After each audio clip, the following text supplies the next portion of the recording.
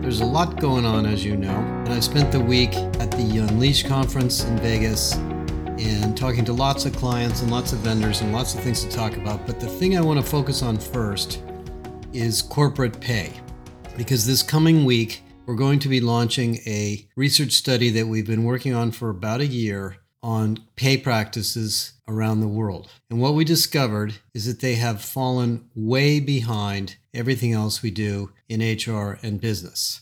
And let me tell you why. If you think back about the way pay has been administered for many, many years, certainly back my early days as a young employee in the 70s, we organized our pay strategies around levels, bands, and promotion. And for those of you that have been in the pay, it's usually a super secret process that nobody really understands.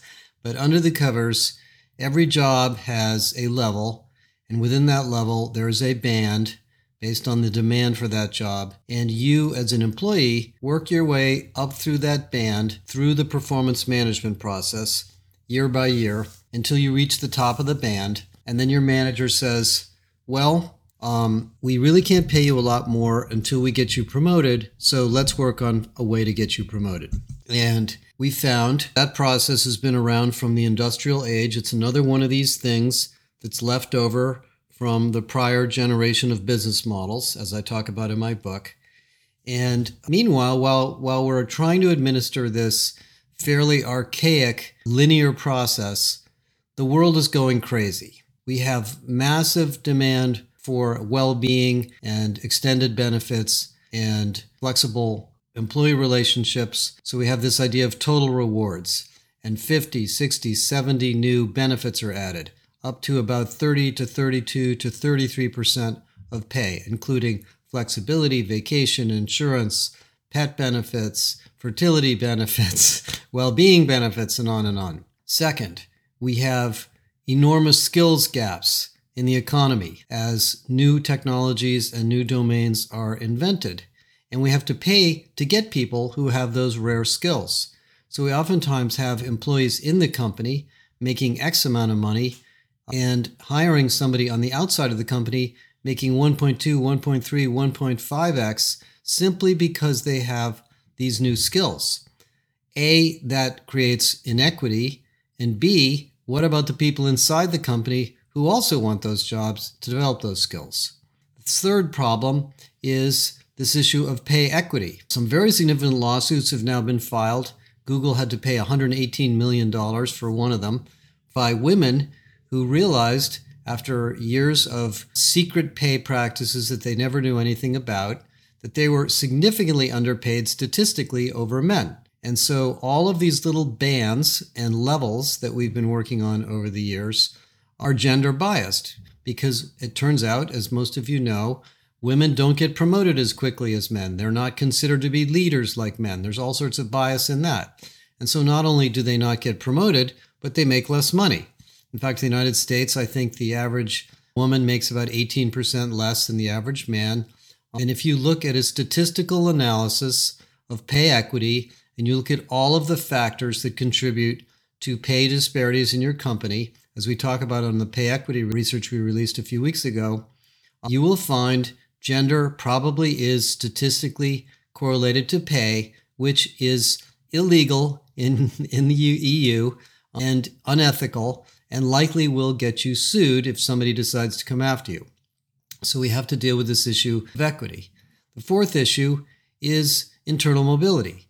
Now that we have more fluid organizations and we have talent marketplaces and we have career mobility, adjacent skills tools, career pathways, how do you pay somebody who moves from a low demand job to a high demand job? Let's suppose I'm a marketing analyst and I happen to be a math major, and I decided I'm tired of marketing and I'd like to move into data science, and we decide to send me to a course and a certificate in data science, and I start working in data science in the IT department, where the people around me are making $275,000, $300,000 a year, and I might be making $120,000 a year because of my marketing job.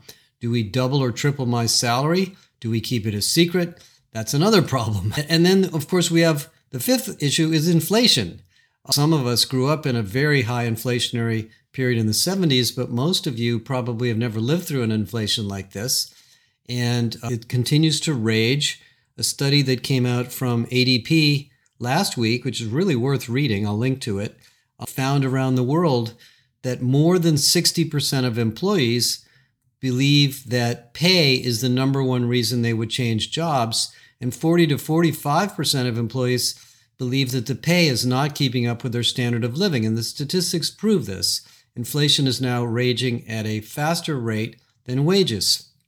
And despite the fact that Powell would like to reduce wage inflation is a reality of a labor market that is very much in a very competitive state where you have to pay more money to get people because people have options.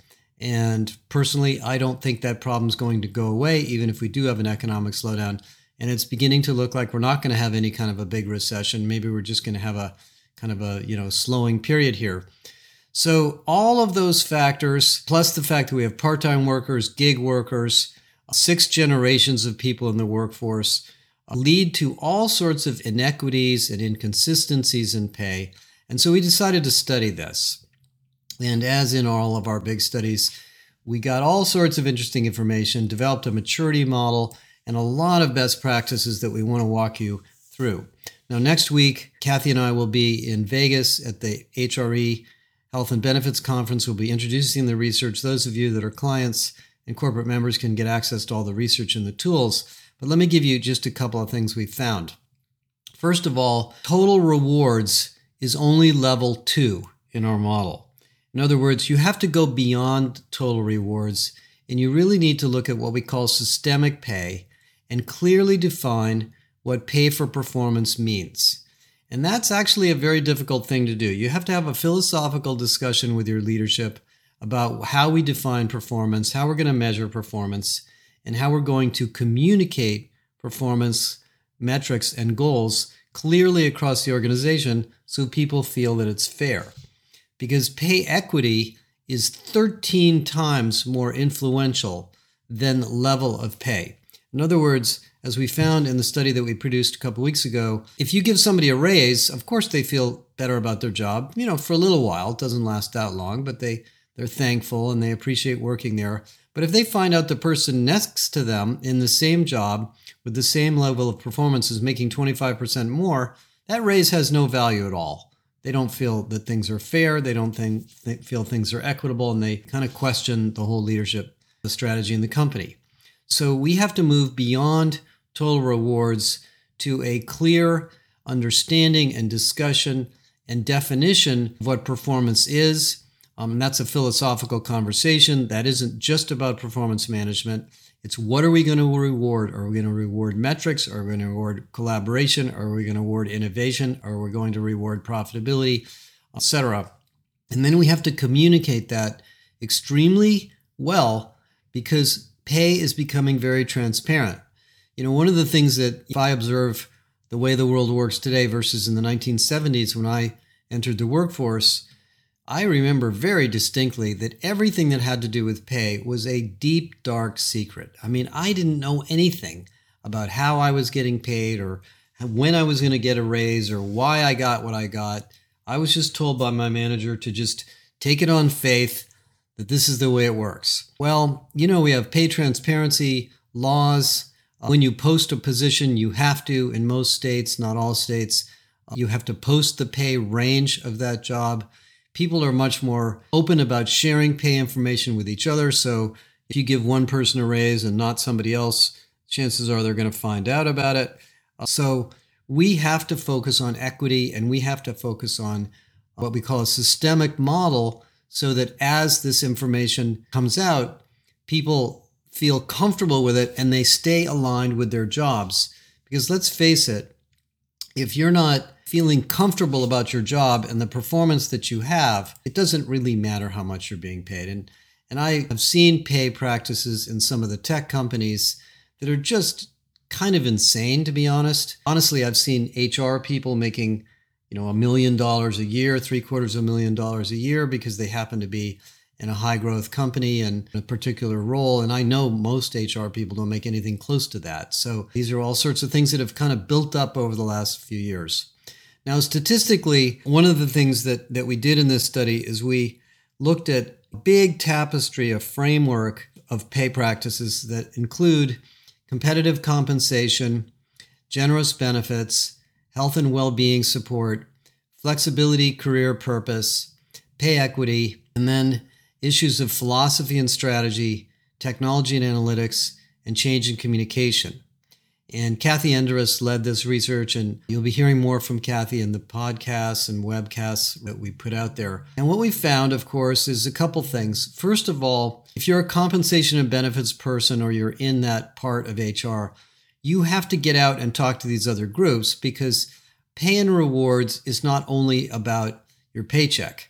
Your ability to grow, the level of flexibility you have in your job, the way you're treated by your team is part of the reward system. It's part of the deal. The deal that oftentimes we call it, that we make with employees, is bigger than the amount of money. And I know for a fact in our company, for example, from other companies too, that you don't have to pay the top of the market to get great people. If you have a great mission and a great purpose and lots of development and lots of flexibility and collaboration, people would love to come work for you for less money. This is what NGOs do. This is what public sector organizations do. Universities, sometimes even healthcare providers operate this way. So you have to think about this as a complete systemic approach to the rewards process, not just competing for this one person and paying them as much as you possibly can. Second thing relative to systemic rewards is if you look at those 1, 2, 3, 4, 5, 6, 7, 8 dimensions, what you find is that the ones that have the biggest impact on the financial and growth metrics of the company are pay equity by far, philosophy and strategy by far, and change in communication, and flexibility, career, and purpose. You know, issues like health and well-being support, benefits, and even competitive compensation score much lower in the impact analysis. Now, for those of you that understand how we do this, the way we do this is we have more than 1,000 companies self-evaluate their level of performance and their level of effectiveness and their level of pay in these different areas. And then we correlate those practices to 3 kinds of outcomes: to business growth and profitability, the financial outcomes, to human capital metrics like retention and engagement and brand, and then to growth and innovation. You know, is this a market leading company? And sure enough, level of pay doesn't score that high. Now, I know if you're a startup or you're maybe a mid-sized company and you're competing for the number one engineer on the planet who happens to have expertise in AI, you're going to have to pay this person a lot of money. Well, maybe so, maybe not.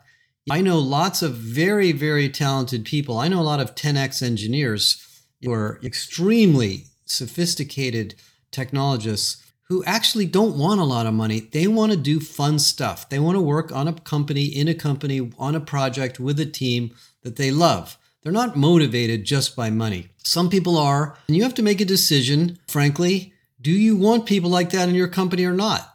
I think most investment banks would say yes. That's kind of the way they operate. I think a lot of sales organizations might run that way. But I think in general, that's not the most effective way to run a company. And when you look at the companies at the very top of our maturity model, and these are companies like Microsoft, SAP, Nestle, Cisco, others, they don't pay exorbitant amounts of money for individual superstars. They obviously pay competitive wages, but they don't try to bid for people with very, very high wages. And I think that is a strange practice that emerged during the digital revolution, where we were trying to find these highly skilled people. If you agree with us that virtually anybody can be trained to be a very sophisticated technologist or salesperson or marketing person through your efforts inside of the company, maybe you don't have to bid for people at that exceptional rate to build a great organization. And that's essentially what the research finds. A couple other things I want to share with you as you think about how this applies to your company. First of all, one of the things we found is that most total rewards teams are focused on optimizing this mixture of or blend of benefits to try to meet all the needs of every employee. And that's a noble effort. And of course, there's lots of value in that. And a lot of times that is a strategy to reduce insurance costs, improve well-being, and so forth. What you actually find in our statistics is you don't get that much value out of it as a company. And I think we've over-rotated to that. That's why we put total rewards at level 2 in the model. It's definitely something you need to look at because at some point it affects your ability to hire. But if somebody doesn't come to your work at your company because you don't have generous fertility benefits or pet benefits, I don't think you're going to really care that much if that makes a big difference. You want people that want to be there. So that's one of the findings. Second thing we find is that when people don't know why they're paid what they're paid, and there isn't a clear statement about the pay policies and the pay philosophies and whether we want to be competitive or above average or below average and why we're above average or below average, people are not sure what to make of the pay they have. I distinctly remember an interview I had with the head of rewards at Cisco a few years ago. And she said, we compete in Silicon Valley. Of course, we know the wages of all of our competitors. We know exactly where we fit. And we tell our employees that if you come to Cisco, you may not get the highest salary in the whole San Francisco Bay Area, but you're going to have an incredible career. You're going to have a chance to work with really, really passionate, highly performing people. You're going to have a global opportunity for your own personal career. And you're going to get to move around and grow and learn and be credentialed with one of the most successful companies in the tech industry. And they do fine. I have a friend who's worked at Cisco for a long, long time. He used to work at one of the phone companies and he loves it there. And I'm sure he's paid very well, but they don't chase pay. So explaining that philosophy, and I mean being clear about it, is important. So people don't second guess why they're getting paid what they are or what they're not. The third thing that comes out of the data is when you look at our maturity model is that only about 9% of the companies in the study actually operate at this high level of what we call systemic rewards. They look at the total deal. They think about philosophies.